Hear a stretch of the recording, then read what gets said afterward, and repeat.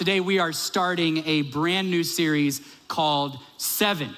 In both campuses, we're doing this series. It's called 7, but it's 8 weeks. I know. Today's an intro week into the series. More specifically, the series is the 7 dimensions of discipleship. The 7 dimensions of discipleship. This last April, if you remember, we did a sermon series coming out of Easter called House on Fire. Anybody remember that sermon series? House on Fire. We had a big, house that was on fire on the stage. And that whole series was basically taking a look at where society is right now. We talked about how the metaphorical house is on fire. Morality, it was declining. So many things are happening in the world, and we talked about that in this series. And really, this fall is just a continuation of what we talked about there. But so many people right now are putting their identity into things that were never meant to hold or carry identity. People are putting their identity into things like sexuality and success, power, their jobs, sports. And when we put our identity into those things, they crumble. And in essence, we crumble in return because of it. And in light of all of this going on and people thinking that putting their identity into these things is the hope of self-fulfillment, what we found now in society is an epidemic of the opposite of fulfillment. We find an epidemic of depression at an all-time high, anxiety at an all-time high, suicide at an all-time high. You would think that if what society is saying would fulfill you, if it was, why are all of these things skyrocketing? Because none of them are meant to hold identity. But in light of all of this, people are doing it and they're searching and trying to find fulfillment, but finding themselves more empty than they could have ever imagined. And they're trying to escape the feeling of emptiness and loneliness into things like alcohol and drugs and different kinds of addictions like pornography. People are trying to escape into things like consumerism and into experimenting in different religions and even the occult, and all kinds of things are happening at this time, and people are searching for something that they're not going to find in the areas they're searching. But we all look around right now, and one thing, wherever you find yourself on the political spectrum or wherever in all these things, there's one thing we can all have in common. We look around in the world and it's not good. It's not good. You look at the future for our kids and you're wondering, what is this gonna look like in the next 10, 15, 20 years? And the knee-jerk reaction is to ask the question, and we should, what's the problem? What's the problem? And what's the answer? We all wanna know, what's the problem and what's the answer? The problem to all of this is a problem beneath the problems we see, and we've talked about this year. The problem is a spiritual one. The problem is a spiritual one. There is a spiritual war going on, and it appears right now, by and large, especially in the West, it appears that we are losing that spiritual battle. But there's one thing the Bible never promises, ever. Even as we get toward the end of the age, it never promises us that evil will gain power, that the darkness will grow in strength and become something more than it has been in the past. It's not that evil is getting stronger or becoming more evil. It's that the church is becoming less and less of what it's supposed to be. Individual believers are becoming less and less of what we're supposed to be. And so the light is falling under the darkness, and we're looking around in the world and we are trying to find answers. And the knee-jerk reaction will be, politics is the answer. If we get the right person in, all the problems go away. And I've said before, I believe in voting. I have strong political opinions. You're just not gonna hear them from the platform here. I believe in voting. I believe in doing all those things, but it does not matter who wins the next election. In the course of evil and good in the world, there is one institution that Jesus built that said, this is the hope of the world, and it is the Church of Jesus Christ. And I knew you were gonna clap there, and I'm glad you did. I was banking on it. But this is where the rubber hits the road. And we go, yes, it's the church. And in the back of all of our minds, we're like, but what does that mean? What does it mean? You can't elect the church to be president. What do we do? What do we need to become? There's one word in Scripture that we are all supposed to individually become. And if we do, the world will change. And that word is disciple. We are called not just to be believers in Jesus or even followers of Jesus. We are called to be disciples of Jesus. And when we aren't, what happens is we are proclaiming an answer to the world's problems, but the problem isn't getting solved. So the world looks at our answer and the problem we're pointing at, and they're saying, your answer isn't working either, so why would I leave my answer that isn't working and join your answer that isn't working? You following me? And so where we are now is we have to learn what it means to truly become disciples of Jesus Christ. Matthew 28:19 is just the very beginning of the Great Commission, which I'll talk about more in a few minutes. But as Jesus is getting ready to ascend, the very last thing he says in physical form and ending his 3 years of ministry, right before he goes back to the Father, he says, therefore go and make what? Disciples of all nations. Go make disciples. Who is he speaking to in that story? He's speaking to his disciples, telling them to go make what? Disciples. Disciples. There's one command that he gives us that's supposed to solve what's going on. Dietrich Bonhoeffer said this: Christianity without discipleship is always Christianity without Christ. I love that quote. How do we know that we as a society, when I say we in this sermon series, just so you know, I'm putting myself into this. I believe this is a topic we have all struggled in and we need to grow in as well. But how do we know that this is a problem in our society? Well, we look at statistics, and these statistics I'm about to show you come from the Barna Group, discipleship.org, and the American Worldview Inventory from the years 2022 to 2023.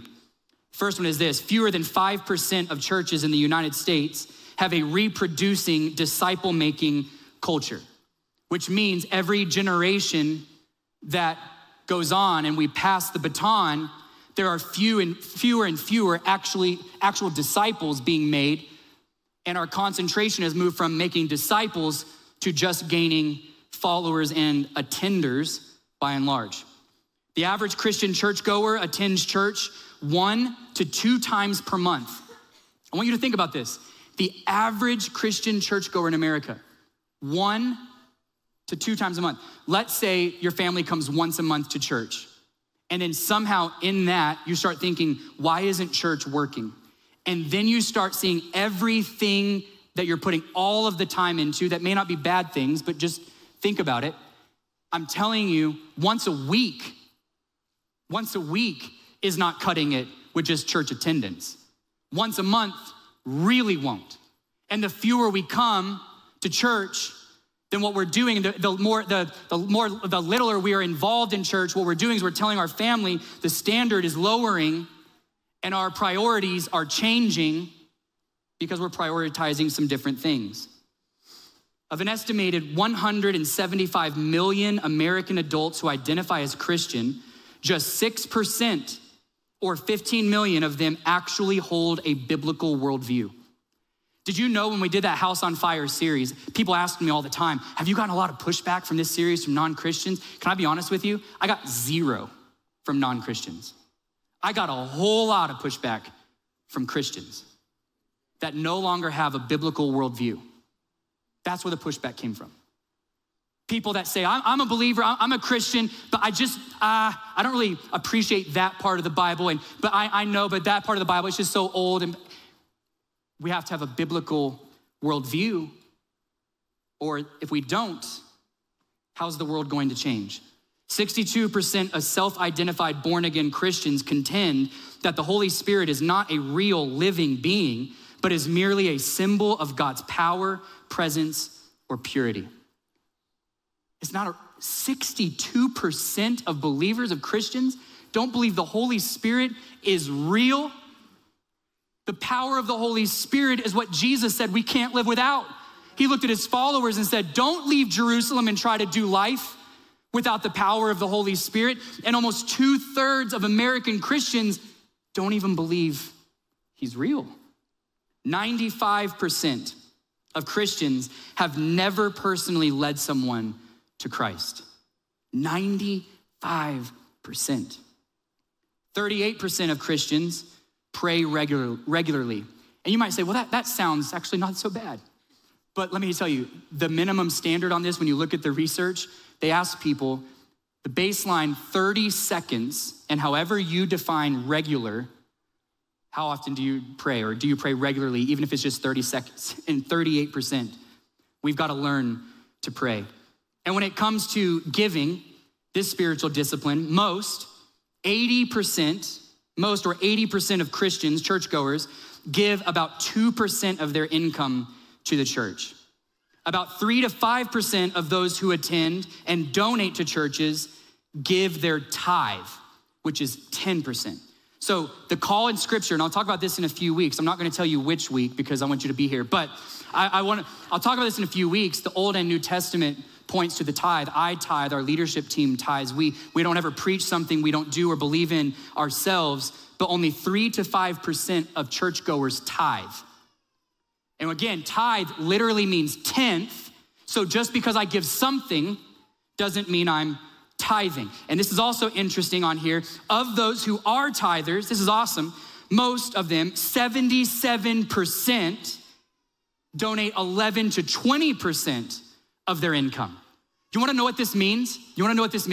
That those who are tithing, see it so much as a supernatural principle, and they see God so active in their life and in their tithe that they don't stay at 10%. 10% is now the new floor, and they go above 10% because they know they cannot outgive God. They know that their foundation under their feet is firm.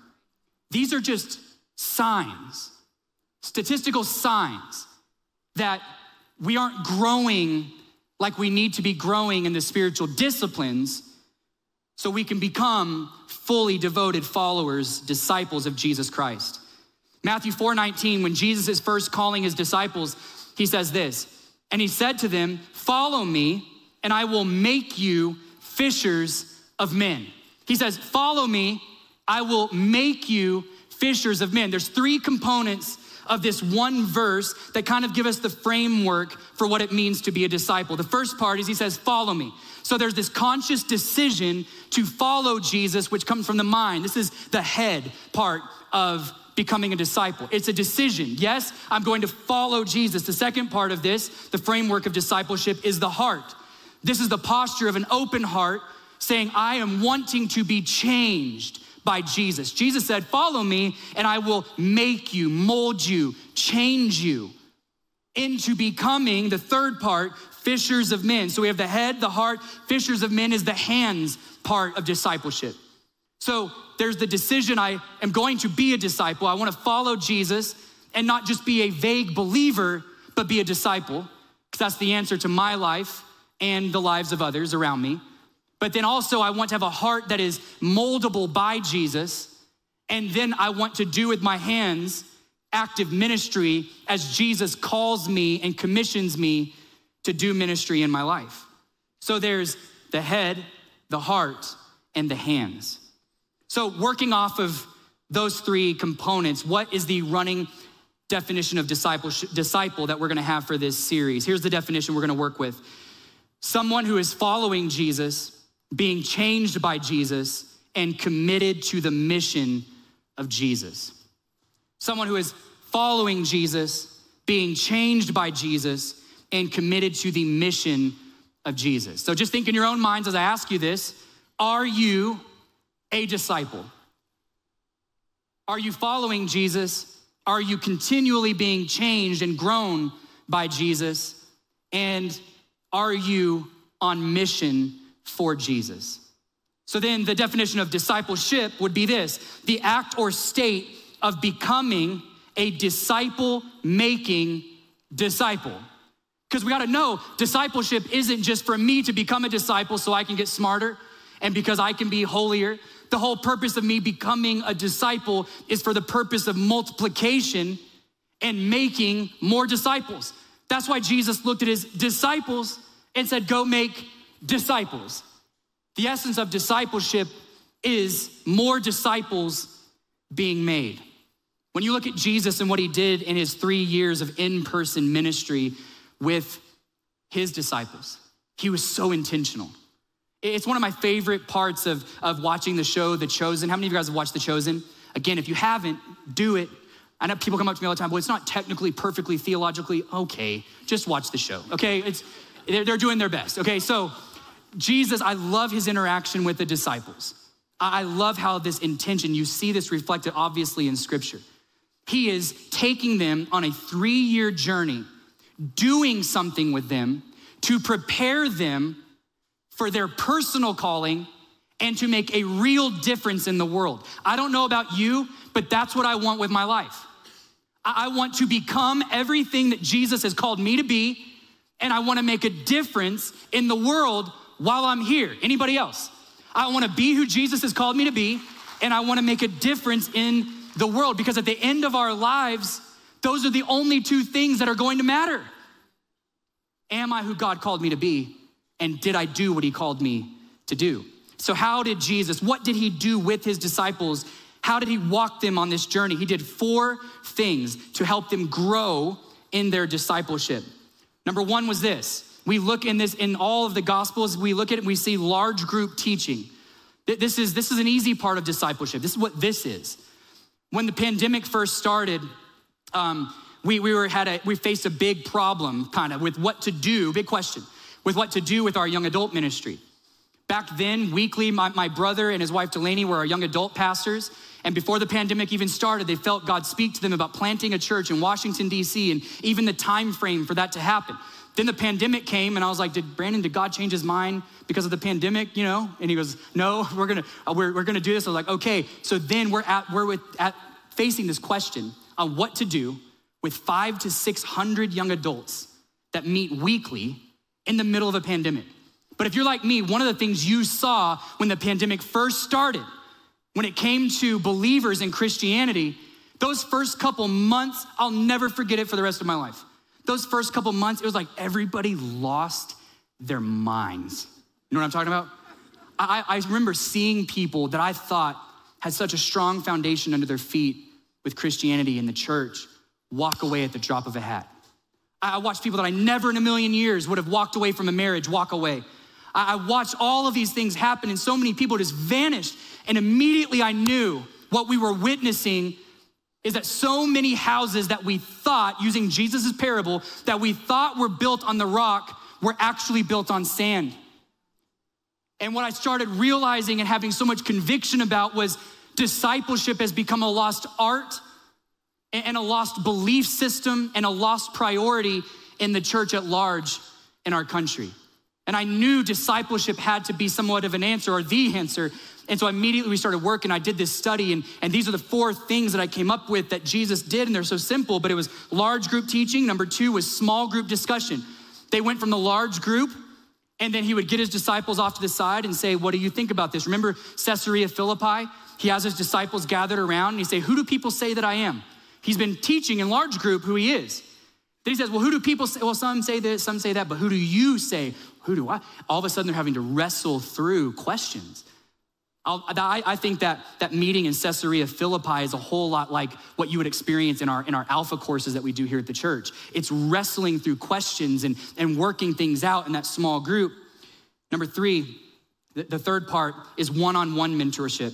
So you have large group teaching, small group discussion, one-on-one mentorship, which is huge. Jesus would do this with Peter, with James and John, and take even the 12 into a smaller group with 3 and talk to them one-on-one. And then the 4th part is intentional, gradual commissioning. And what you see later in the ministry, the 3 years, Jesus sending out the 12, sending out the 72, sending them out and then bringing them back and critiquing their ministry. And because all of those 3 years was about one thing, creating disciples who would make disciples. That's what it was. And so he used these 4 things. But when you look at these 4 things that Jesus did in his 3 years, the first 2, I think the Church of America, churches are generally good at. The large group, we're good at that. Small groups, most churches I know have small group options. Some have more thriving small group systems than others, but I think we're decent at those. Number 3, if you would draw a line between 1 and 2 and then 3 and 4, just right there in the middle, that's where I feel like so much of this drops off in the church experience in America. Because what happens is somewhere along the way in the last 100 to 200 years, we started redefining church as something we go to once a week rather than something we were a part of, a community. And if it's something I go to once a week, then you'll never know anything beyond number 2.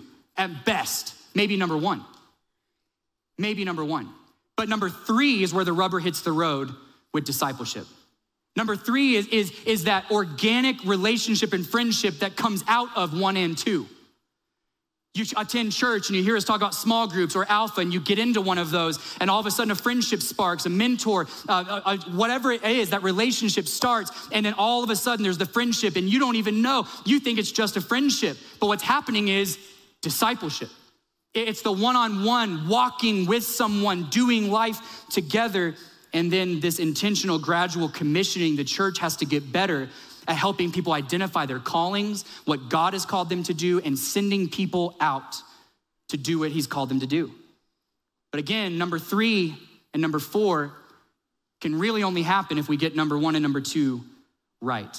So what I wanna do just for a few minutes of my remaining time today, again, today is more of an appetizer, and next week we're jumping right in to these 7 dimensions of discipleship. But I wanna show you today, just for a few minutes, the true need of discipleship and what we need in light of it. So number 1 is this: what we need a discipleship mindset. We need a discipleship mindset. What do I mean? We've gotta have clear expectations on what this is. Now, we just came out of a 6-week series called Mighty to Save.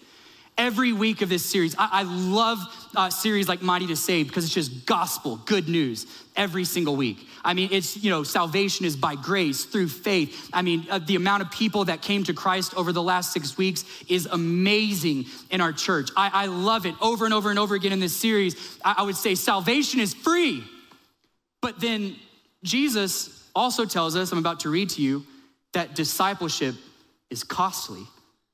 So how can salvation be free and discipleship costly? Because I am saved only by what Jesus did on the cross. I can't do anything to earn my salvation. I'm just acknowledging on what he did and calling on his name. But to become more like Jesus, I gotta get involved in that. To become holy as he is holy, I've gotta decide I wanna be that. To make a difference in a world that's spiraling, I have to be different than the world. I have to make a conscious decision and effort to change and grow with Jesus through the power of his Holy Spirit enabling me. But he says, number 1, discipleship comes with a cost. Here's the mindset. It comes with a cost. Luke 14, 25 through 33 says, once when the large crowds of people were going along with Jesus, he turned and said to them, those who come to me cannot be my disciples unless they love me more than they love their father and mother, wife and children, brothers and sisters, and themselves as well. Now, keep this right here just for a second. Once when large crowds of people were going along with Jesus. Now, this in kind of like, I know I'm speaking in sweeping broad terms, but this in the American church, I'll be honest, most even pastors, I won't say most, some pastors, I don't wanna be judgy. Some pastors, some Christians, they would say this is the pinnacle of ministry. The moment it says, and Jesus looked behind him and there were large crowds. That's what most of us applaud at, large crowd. That means something great is happening. But the moment Jesus sees a large crowd, he goes, this is too big.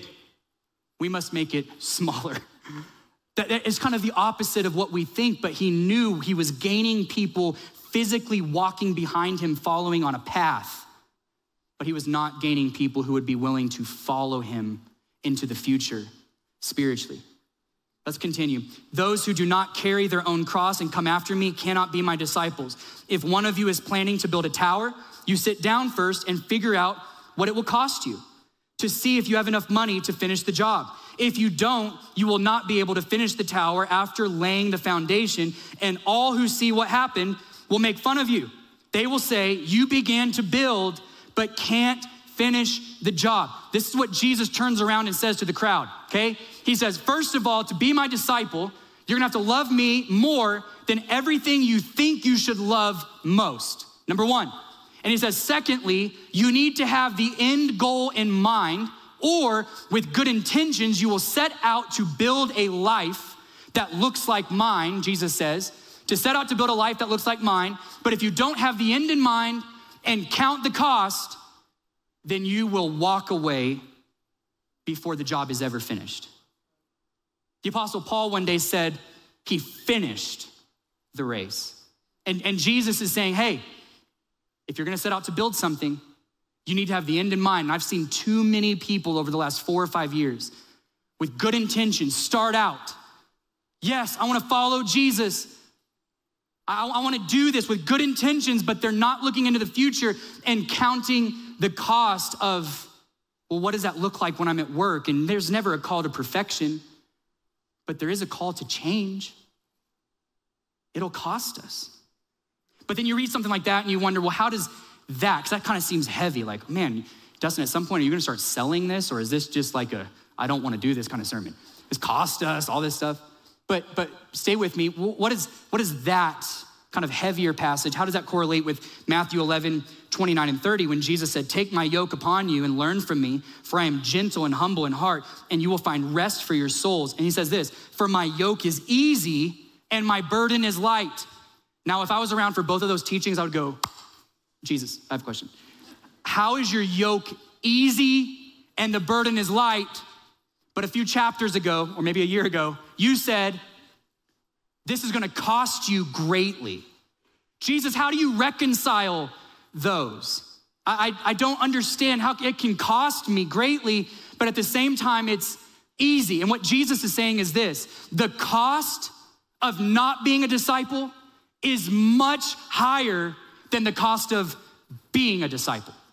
The cost of discipleship is nothing compared to the cost of lack of discipleship in our lives. I have seen too many families pay the highest price because they refuse to be disciples. Families broken apart and completely broken through rebellion and all these different things in the family, and marriage is broken apart because someone there didn't like the cost of becoming a disciple. But I'm telling you, as costly as discipleship might be, nothing is a higher price than not becoming a disciple. We have to become disciples of Jesus Christ. The second part of the discipleship mindset is conflict. Conflict. With discipleship comes a conflict. Luke 14, 31 through 33 says, or what king would go to war, he's continuing in the same passage, or what king would go to war against another king without first sitting down with his counselors to discuss whether his army of 10,000 could defeat the 20,000 soldiers marching against him. And if he can't, he will send a delegation to discuss terms of peace while the enemy is still far away. So you cannot become my disciple without giving up everything you own. What Jesus is saying is this. Jesus is saying, if you want everything from me that I want to give you, the fulfillment, the life, the purpose, the destiny, then make me the Lord of your life. Give me everything. You might be, well, Jesus wants like me to, like, how do I give him everything? You are willing. The gift is the willingness. The gift to Jesus is the openness, saying there's not one part of my life, Jesus, that you can't touch. Not one part. You want finances, take it. You want time, take it. You want purpose, identity, take it. And Jesus is saying, once you do that, you're counting the cost. But what's so interesting about this part of the passage is he uses battle. He first uses building, but then he uses battle in this one. And I think it's super interesting because he says, if you don't count the cost that there's a spiritual war happening, if we forget that there's a spiritual war, that there is an enemy marching against us, Jesus uses this story and he says, if you don't count the cost and prepare for the spiritual battle ahead through becoming a disciple of Jesus Christ, then eventually, what he says is you will make a truce with the enemy. Said eventually what will happen is, just like the builder quitting halfway, eventually if we don't count the cost and understand that there's a spiritual battle and that I need to be continually growing in the 7 dimensions, what will happen is the fight will become too much, the intimidation will become too much, and the temptation that you've held at bay, you're gonna give into. You're finally gonna say, enemy, let's make a truce. And again, I've seen too many people make a truce with the enemy, settle on a spouse they never should have married, on a place they never should have gone, been with friendships they never should have been with, handled money in a way they never should have handled it, made business decisions they never should have made out of lack of discipleship. I think it's interesting in this story, Jesus uses 2 things, then and today, that always cost us in the end more than we initially believe. Building and battle. Trust me, I know, we're building a North Campus. You initially think, hey, we got the budget perfect, right? Perfect. And then, oh, this happens and that happens and so and so and so and so. It happens, whether you're building a house or building. You guys know what I'm talking about. If you're building something, the budget at the beginning is important and you stick to it, but always cost you more. And battle always costs us more. We look at government, we look at history, it always costs us more. And these are the 2 illustrations, metaphors that Jesus uses. And then the third part of this first thought, with discipleship comes a commission. And I already mentioned this, Jesus and his great commission right before he ascends, Matthew 28, 19 and 20, therefore go and make disciples of all nations, baptizing them in the name of the Father and the Son and the Holy Spirit, and teaching them to obey everything I have commanded you. One more time, he is speaking to disciples, telling them to make disciples. And then he says, how do you do that? You teach them to obey everything I have commanded. Now think back to when you were a teenager. If you are a teenager, think back to Friday night. The last time your parents told you had to do something and you had to obey. Every time we obey something, it costs us something. Because obedience is yielding to something else, right? So he's saying, in essence, the posture of Christianity, he says, teach them what it means to yield to the word of God, to yield to what Jesus says, to yield to the Holy Spirit. And he says, of all the things Jesus could have said, I'll tell you how to make disciples. We've got to teach people to yield to what God says. But again, the reason why this is so hard for so many people is we literally live in a society that says yield to nothing and no one. If someone tells you what to do, they don't understand you, they don't get you. And if it's God telling you that, he doesn't understand and he doesn't get you. Just be you. That one statement, just be you, is the complete opposite. It is the antithesis statement of everything the Bible stands for. The Bible says, just be who God intended you to be. And the world says, just be who you want to be. We need to be discipled. We have a mission, a commission. Jesus says, go. This is our purpose. This is the hands part of discipleship. We can't make disciples, though, if we aren't becoming disciples. And in closing, number 2 is this. We need a discipleship model. So we need a discipleship mindset. And number 2, we need a discipleship model. Are you guys still with me today? All right. 4 of you. Great. Thank you. We need a discipleship model. I want to just real quick, I want to give credit where credit is due on something. Over the course of this series, we're going to be going through these 7 dimensions of discipleship. This last spring, I was asked to speak at a pastor's roundtable in the Dallas area, and it was on discipleship. And I was just gonna share some of the things we've done as a church in the past with Next Gen and all that. So when I was there though, I didn't realize how extensive this gathering was. And if you don't know, we are a part of the denomination, the Assemblies of God. And this was an Assemblies of God roundtable. And I went there and just some amazing people on the leadership team, the national leadership team of the denomination. And I'm teaching on discipleship. I go sit down, we're talking, and one of the guys on the leadership team next to me said, hey, we've been working on something for years. because of the need of discipleship and really trying to help people and trying to figure out how the rubber hits the road on this. And we came up with something called the 7 dimensions of discipleship. And I was like, oh man, let me see. So he pulls up this PDF and he sends it to me on my phone. I'm looking at this. And what it was years of work and studies that they did. And they looked at each one of these 7.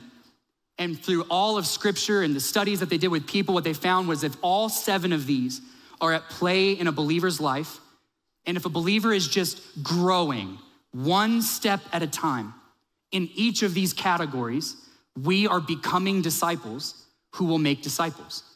And so in this series, what we're wanting to do is make this as practical as we possibly can going through these. One of the things that the Assemblies of God did, and I was looking at this in this PDF that he sent me, was each one of these, they broke it down by every age bracket in the entire church and created mile markers of where every age would need to be by certain ages based on each category in the church. It's phenomenal information. So immediately I saw this, and because of all the years that I've been working on discipleship, and it's a lot to try to think through how to steer a church through this. And it was like a gift to me. And I immediately came back to our team and said, this is a gift. And I want to jump all into this. And immediately we started planning this sermon series for the fall.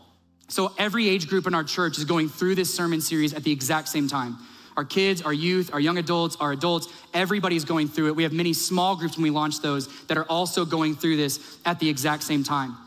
The 7 dimensions are worship, where we really understand what worship is in our everyday lives, not just singing songs.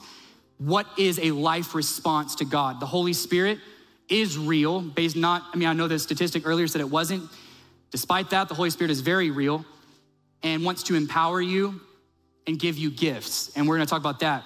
We're gonna talk about generosity's role in your life and what the Bible actually says. Not a pastor trying to get money or a church, but that generosity sermon is going to be about your discipleship and what giving looks like in your life and how God wants to bless your life with giving. Mission, what is the mission of the church? But this series is about what's your mission, what's your calling? Not just, my church goes on mission trips or I went on one, that's part of it. But what is your mission? It's part of you becoming a disciple. Prayer. Too many people they believe, I'll say it like this.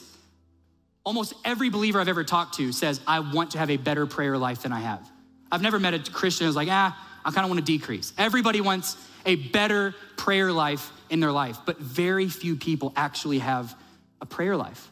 We're gonna get super practical on that week. What does it look like here? What does it look like outside of church? Then we're gonna go to service. What does it look like to serve people on a daily basis?